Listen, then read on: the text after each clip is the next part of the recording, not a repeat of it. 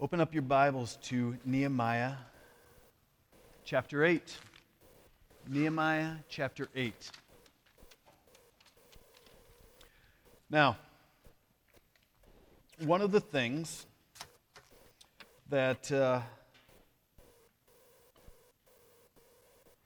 I know as a fact, and there is no secret about it, I get a lot of grief sometimes about a certain subject. And one of the subjects that I get a lot of grief with, Dave, what's one of them? You should know. I get a lot of grief, about lengths of sermons. I know, go figure. We're a church that we start 10 o'clock-ish, and then we end at 11:30, so it's an hour and a half. And if you come from a traditional background, you're going, come on, I've got an hour, I'm in and out, I've got a pot roast in the oven.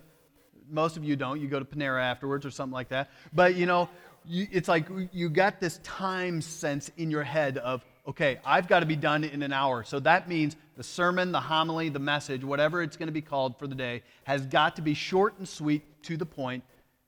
And if you come from some traditional churches, 20 minutes, 30 is pushing it. Right? And so I know when sometimes you'll get a 45-minute, and if I'm really long-winded, an hour, 50 minutes of a message. And some people go, man, you know what would make Missio Dei far more attractive? Cut back on the sermon.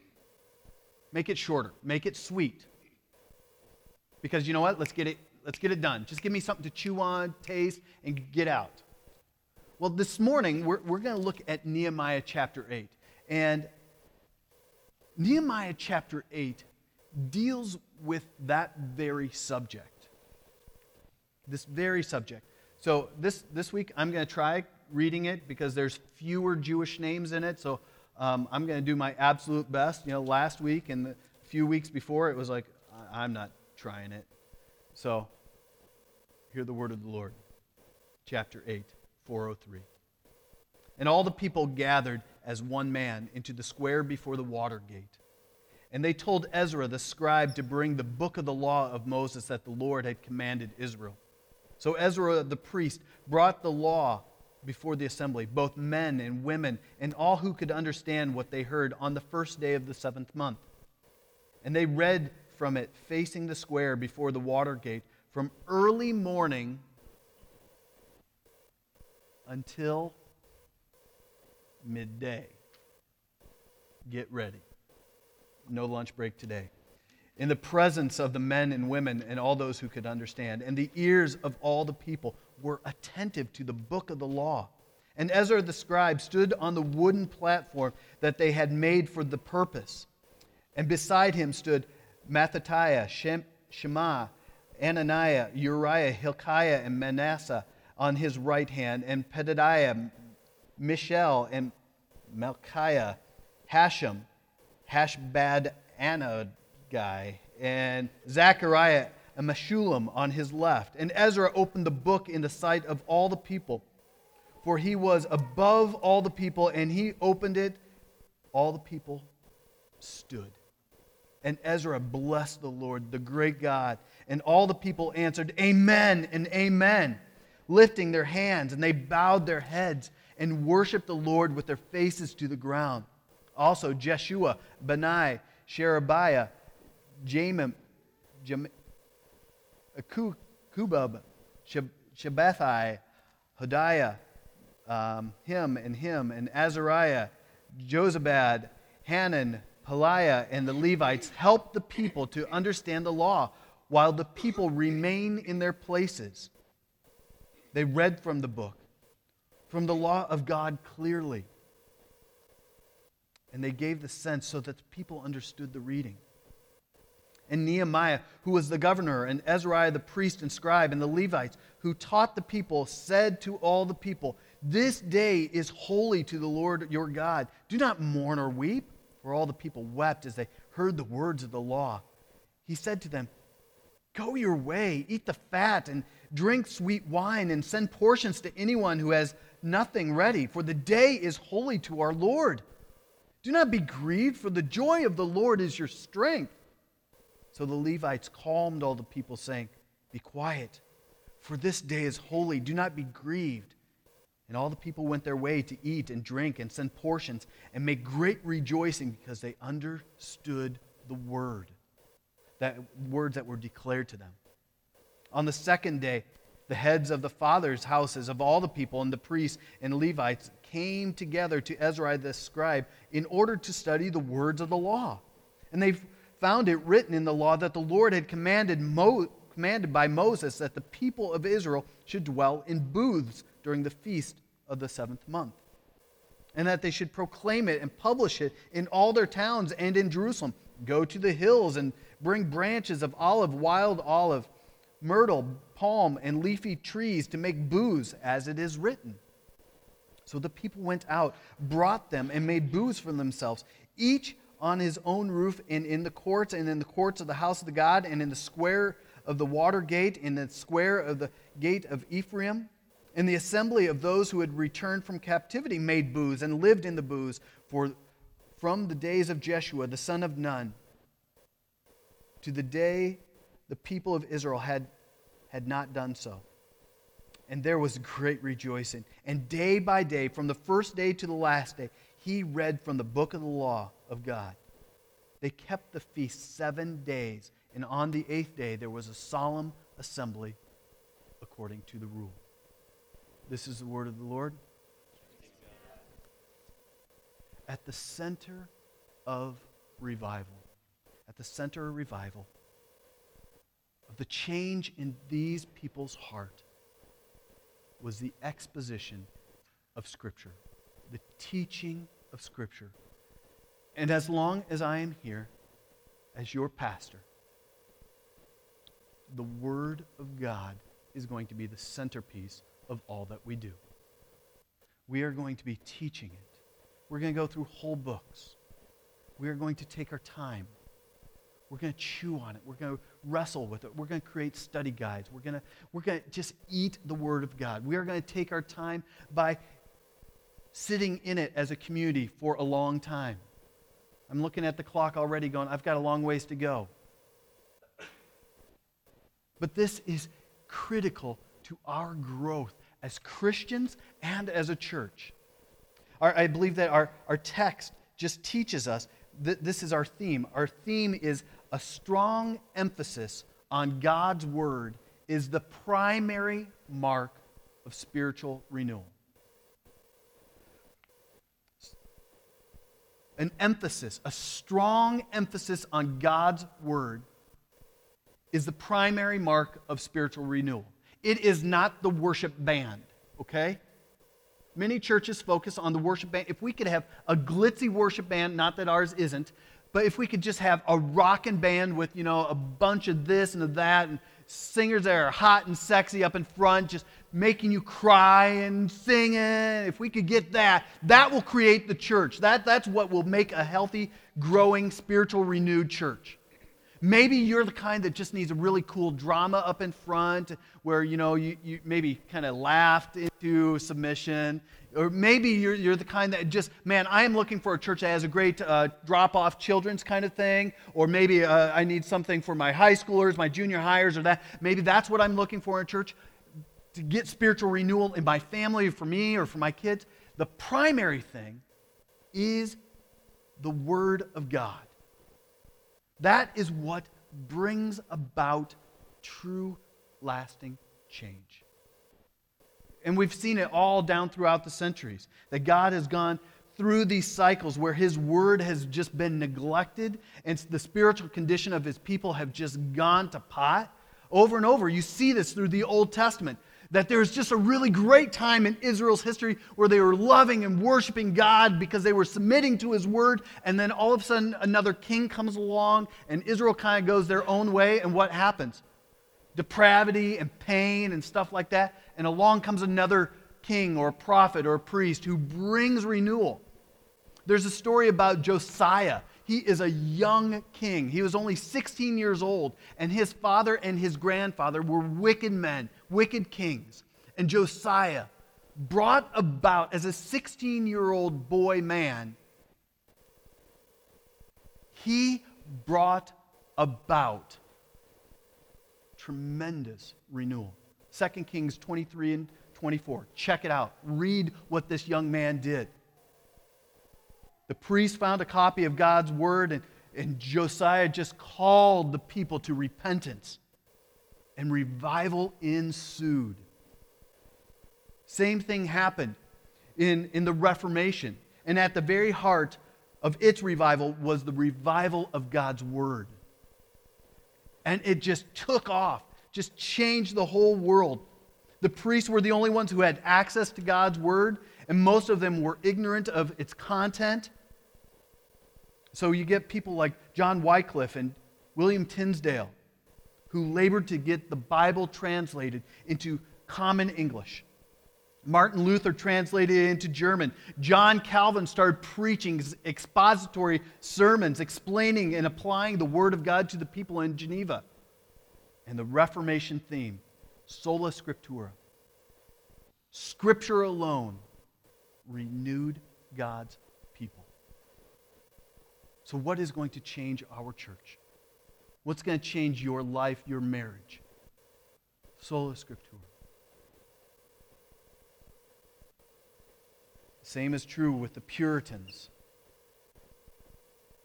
J.I. Packer, when talking about the Puritans, said, intense veneration for Scripture as the living word of the living God, and a devoted concern to know and to do all that it preaches was the Puritans' hallmark.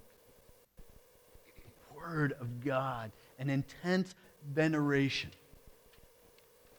is what brought about transformation and reformation.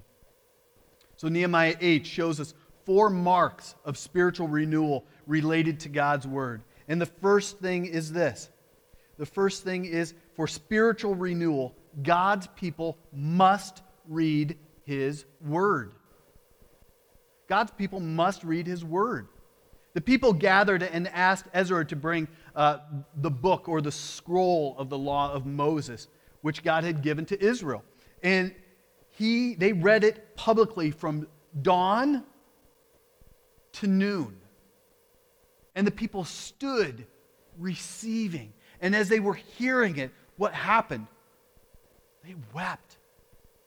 But first they had to read His Word. Here's the deal. God could have communicated His words, His will, His desire in any other form. He could have sent an angel to come and communicate it to us, but that would have saved Tyndale or Wycliffe, the Bible translators, hours and hours and hours of work.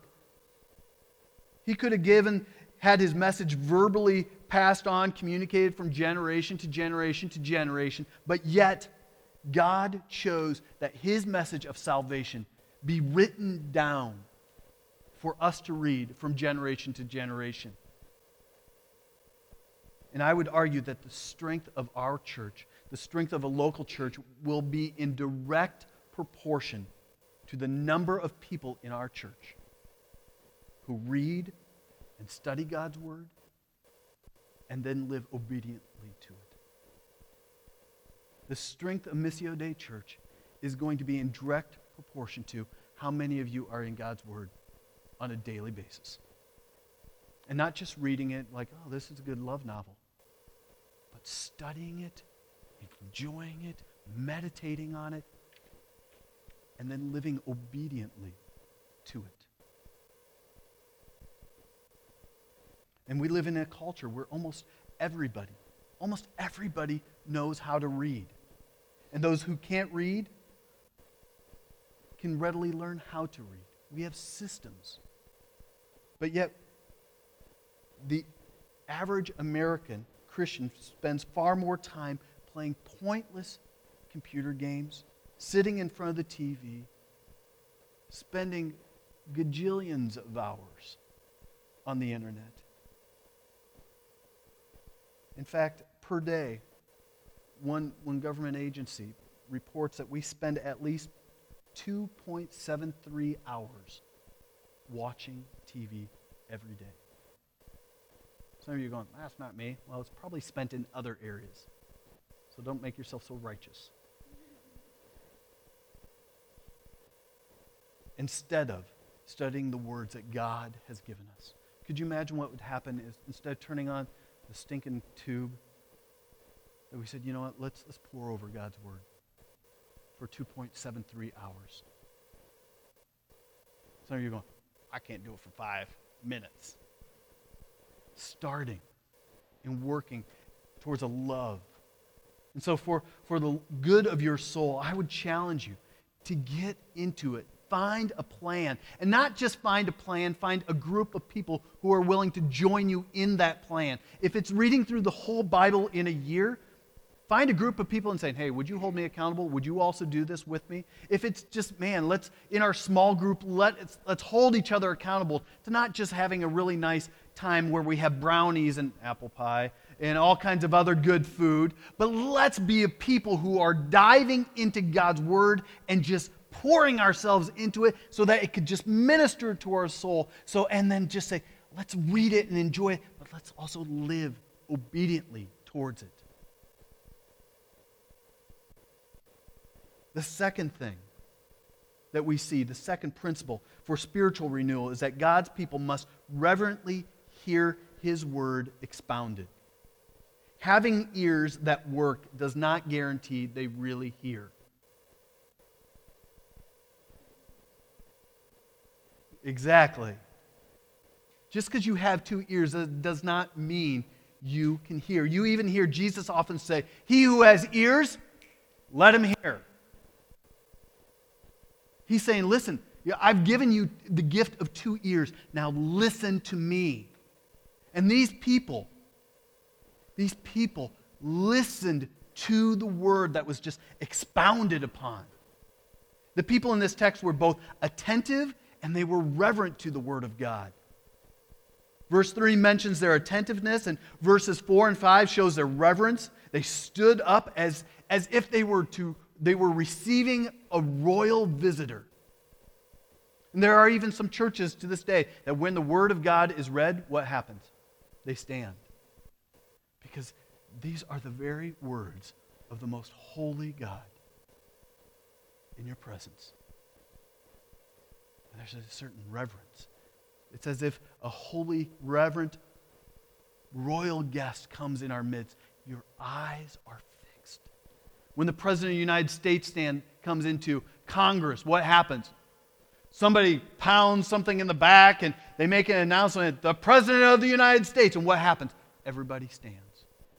When a bride comes into the room, the back door is open. What happens? The mother stands up. Everybody turns around and greets that person walking down the aisle, watching every step. But yet, when it comes to the Word of God, do we have any kind of reverence? Do we have any kind of real attentiveness to the Word of God? Or are we those drowsy people who can barely make it through a sermon, but they can sit through Seinfeld and repeat every word? The Word of God is to be listened to attentively. It is to be revered as the most holy text that we have. And our attentiveness stems from our reverence.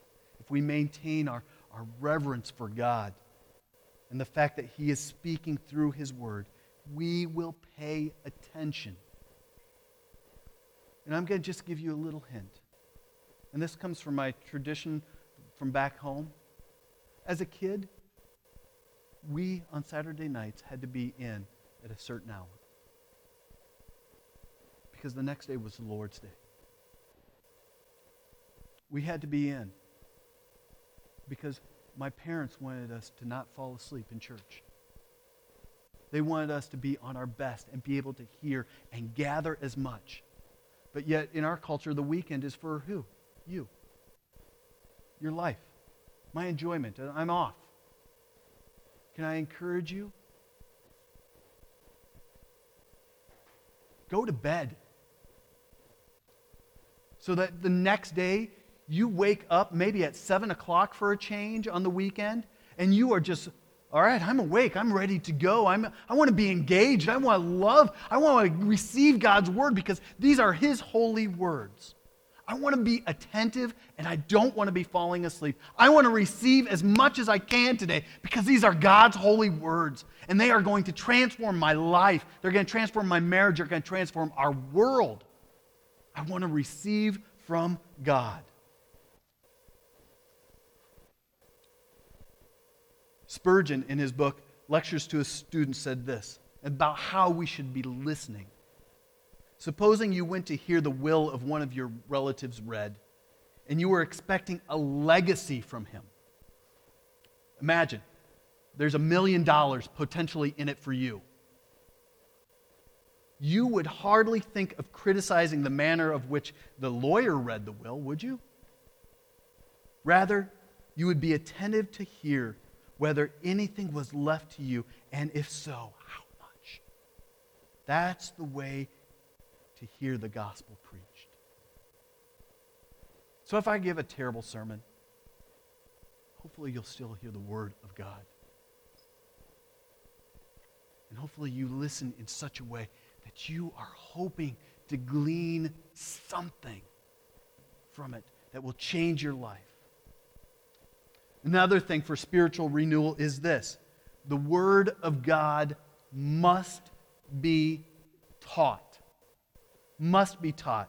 Verses 7 and 8 report that these men who stood up at the platform with Ezra explained the law to the people. So it made some kind of sense to them. Ezra probably read a section, and then his assistants, perhaps in smaller groups, would expound on that section to make the meaning clear to God, to the people. Much of the Bible is plain to anyone who can read. Much of it is. Mark Twain is reputed to have said this: it's not the sections of the Bible that he couldn't understand that bothered him. It was the parts that he could understand that troubled him.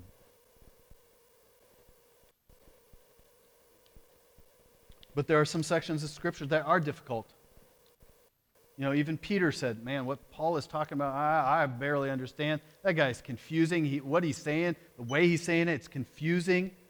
And even Jesus sometimes, he kind of talked in a cloaked manner because there were people that he didn't want to understand what he was saying. And so even Jesus, we got to listen carefully to what he's saying. So we got to understand how to properly apply the Bible, how to interpret it. And so to apply the Bible, we've got to interpret it properly. And if to properly interpret it, you must understand what the author meant for the people to whom he is writing in the context of that day. And since the Bible fits together as a unified whole, it's not just the individual things that can be read separately. You must get the grasp of everything that the Bible teaches about a subject by comparing Scripture with Scripture and interpreting the Bible by itself.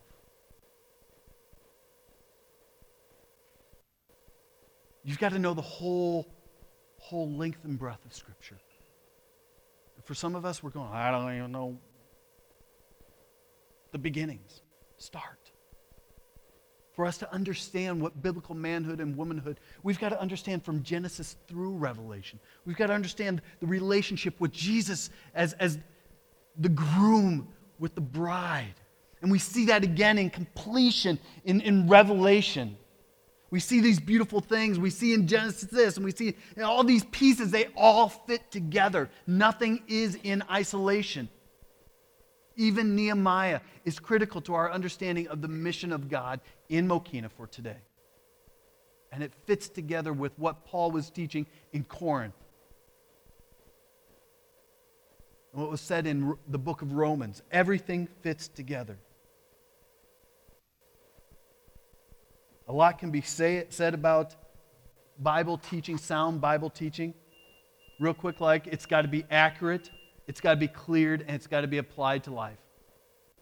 What is taught has got to be accurate. That means whoever is teaching that morning or in your Bible study has got to be accurate. And that means that person has got to study the Scripture. They just don't show up and say, all right, well, here's the questions for the day. What do you think?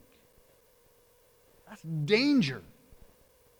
And your little radar should be going off saying, this person has no clue. They haven't studied it yet. It's got to be accurate, and then it's got to be clear, and then it's got to be applied to your life. It's got to be applied to your life. John Calvin, the great theologian, did not view theology as an end to itself. It's not just like, hey, I've got this information and I'm really accurate with this information. It's got to be, and it can't just stand alone over there on the shelf. It's got to be applied to your whole life. And he said this. Craig, could you pull it up? John Calvin, number 1. When I expound Holy Scripture, I must always make this rule, that those who hear me may receive profit from the teaching I put forward and be edified unto salvation. If I do not procure the edification of those who hear me, I am a sacrilege, profaning God's word. And then he goes on to say, the word of God is not to teach us to prattle, not to make us eloquent, and not to and subtle, and I know not what.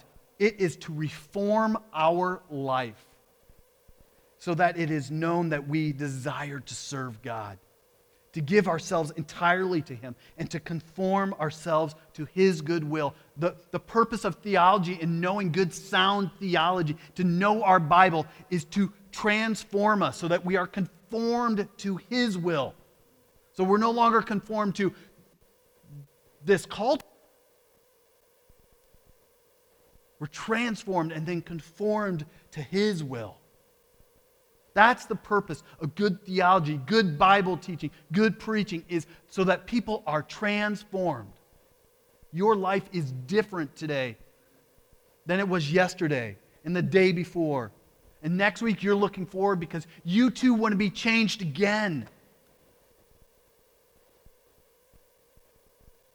Higher levels of glorifying God in your life, in your marriage, in your parenting, in your friendships, in your work, in your finances, in your sex life, in your this, and all these kind of things. It's all, man, I desire to be more like Jesus. Lord, give me your word, transform me. May your Holy Spirit minister to me, convict me of sin, bring the light of Jesus into those dark places. And Lord, make me anew again.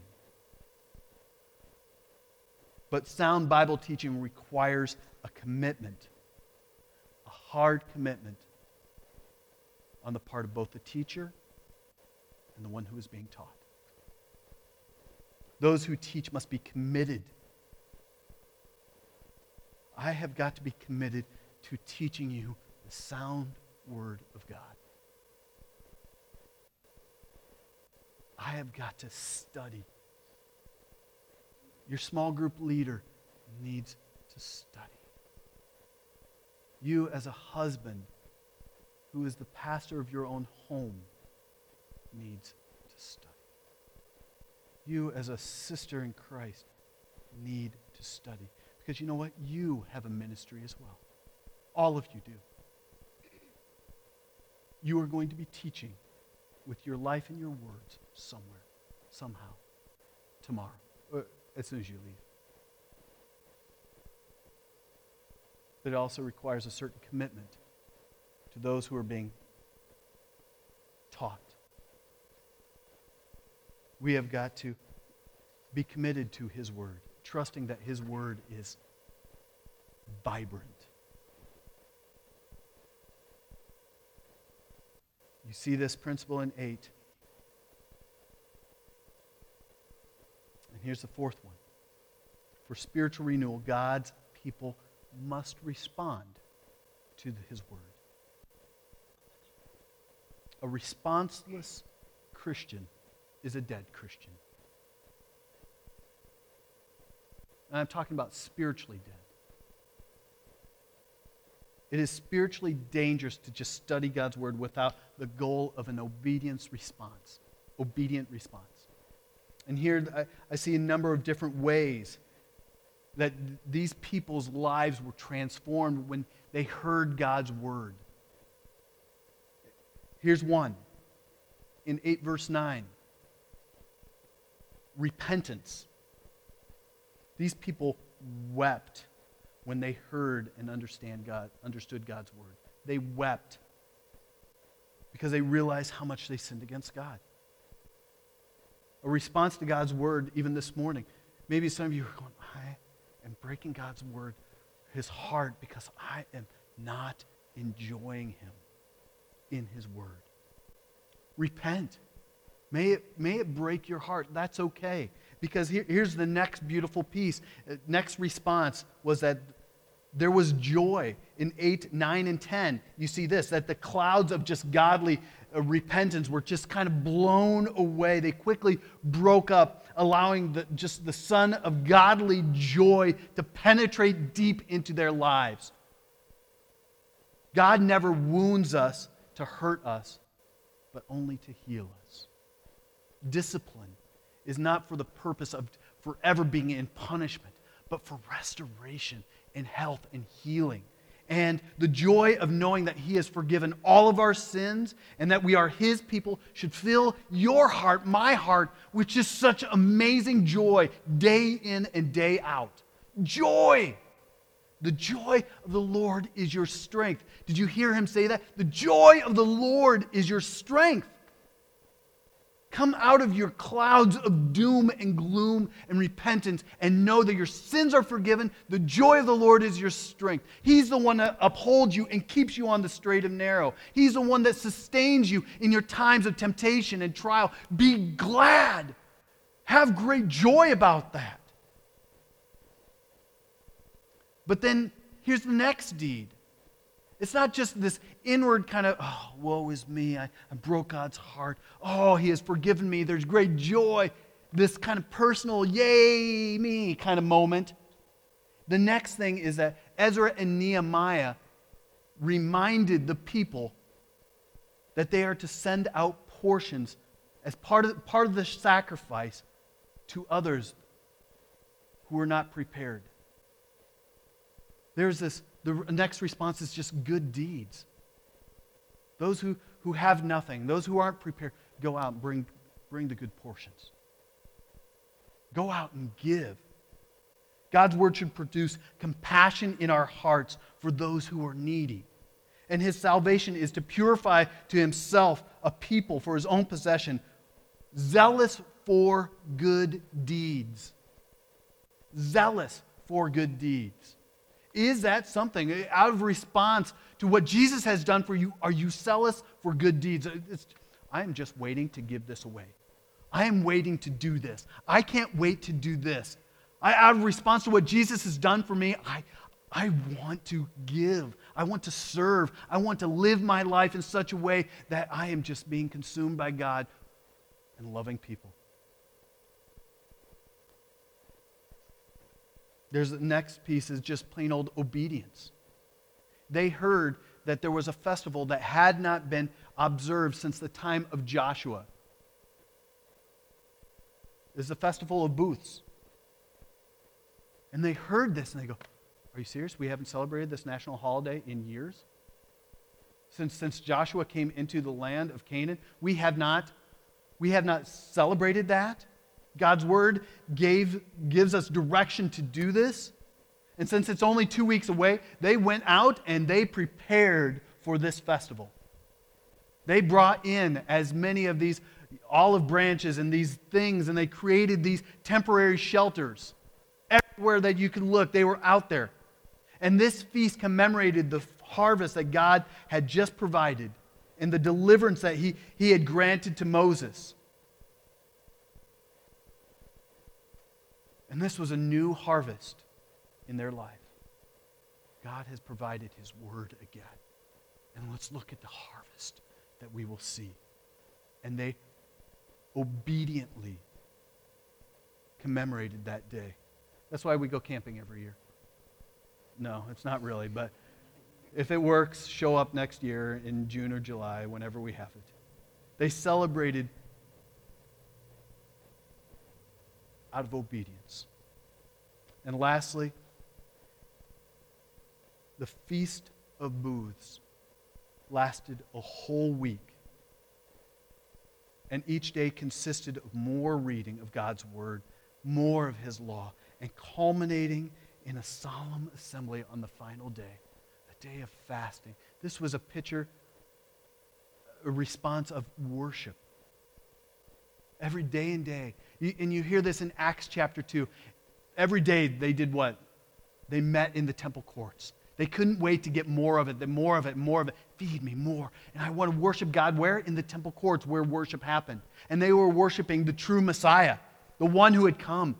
And he died for our sins, and he was raised to the right hand of God the Father. He's not dead, he's alive. And they were worshiping. They were wanting to learn, and they were worshiping. There was great rejoicing as they were hearing the word of God. As they camped out in these temporary tents, these shelters, they reflected back on God's faithful dealings with them as a nation, in spite of all their sins. And they were filled with such love and gratitude toward God for his gracious dealings for them. They worshiped.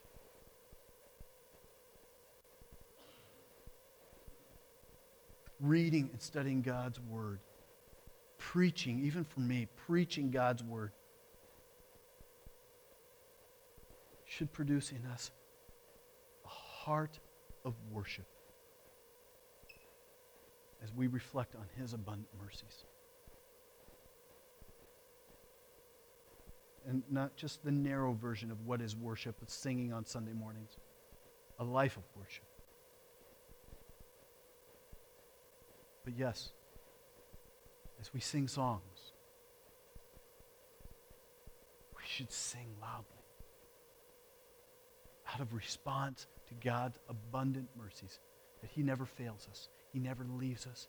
He loves us, carries us like a father, protects us like a hen under his wings. He's the father of the prodigal son who comes running to us when we come back home. And out of that, we just worship. We just worship. He killed the fatted calf in celebration. That's the same God for us. So how do we respond to this? Man, I could end with a 10-point sermon right now, which could take us to midday. But I think each of you know how you have to respond. And if you're part of the Missio Dei family, we call it a family for a reason. It's a covenant community of people to encourage you in your walk of growing deeper in love with Jesus Christ through his revealed word in an intimate community of friends and family.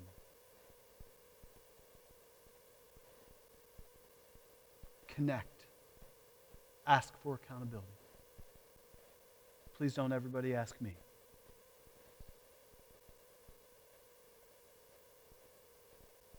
Grow in God's word. Grow.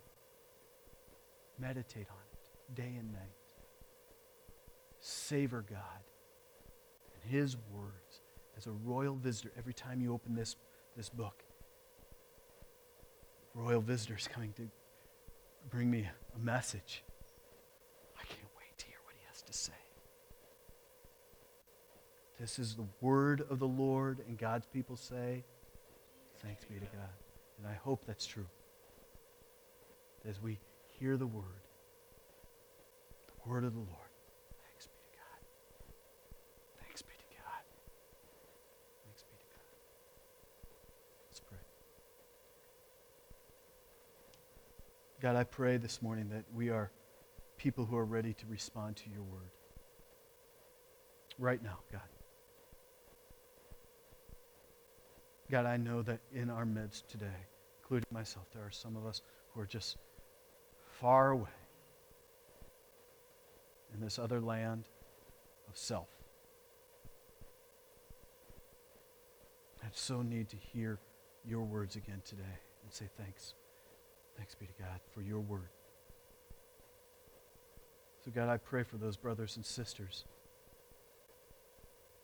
who are hungering and thirsting, but yet going to other places to find their fulfillment and joy and nourishment, and only to come back hungry and more thirsty. God, would you give us a craving for your word that is only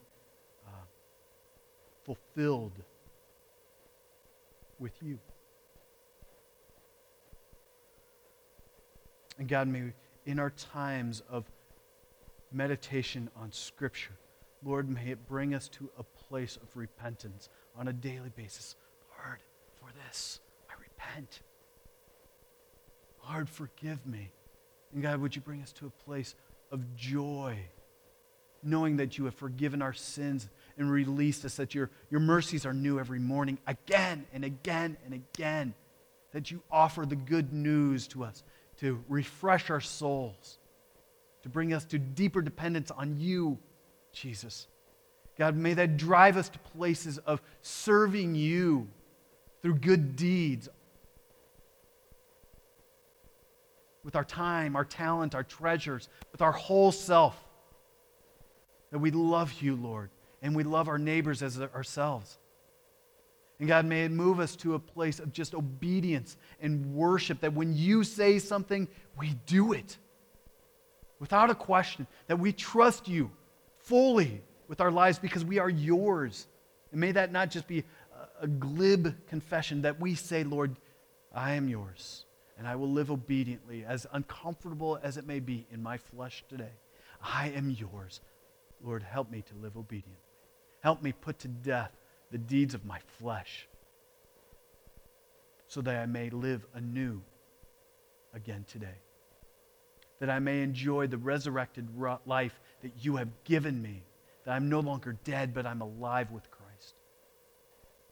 And God, may our lives be one of worship. Deep, adoring, loving worship. Jesus, we love you. God, and I pray that this church may have a deep reverence and veneration for your word in such a way that it compels us to move obediently in worship, in joy. So hear our prayers, Lord. Bless your people. Bless your people.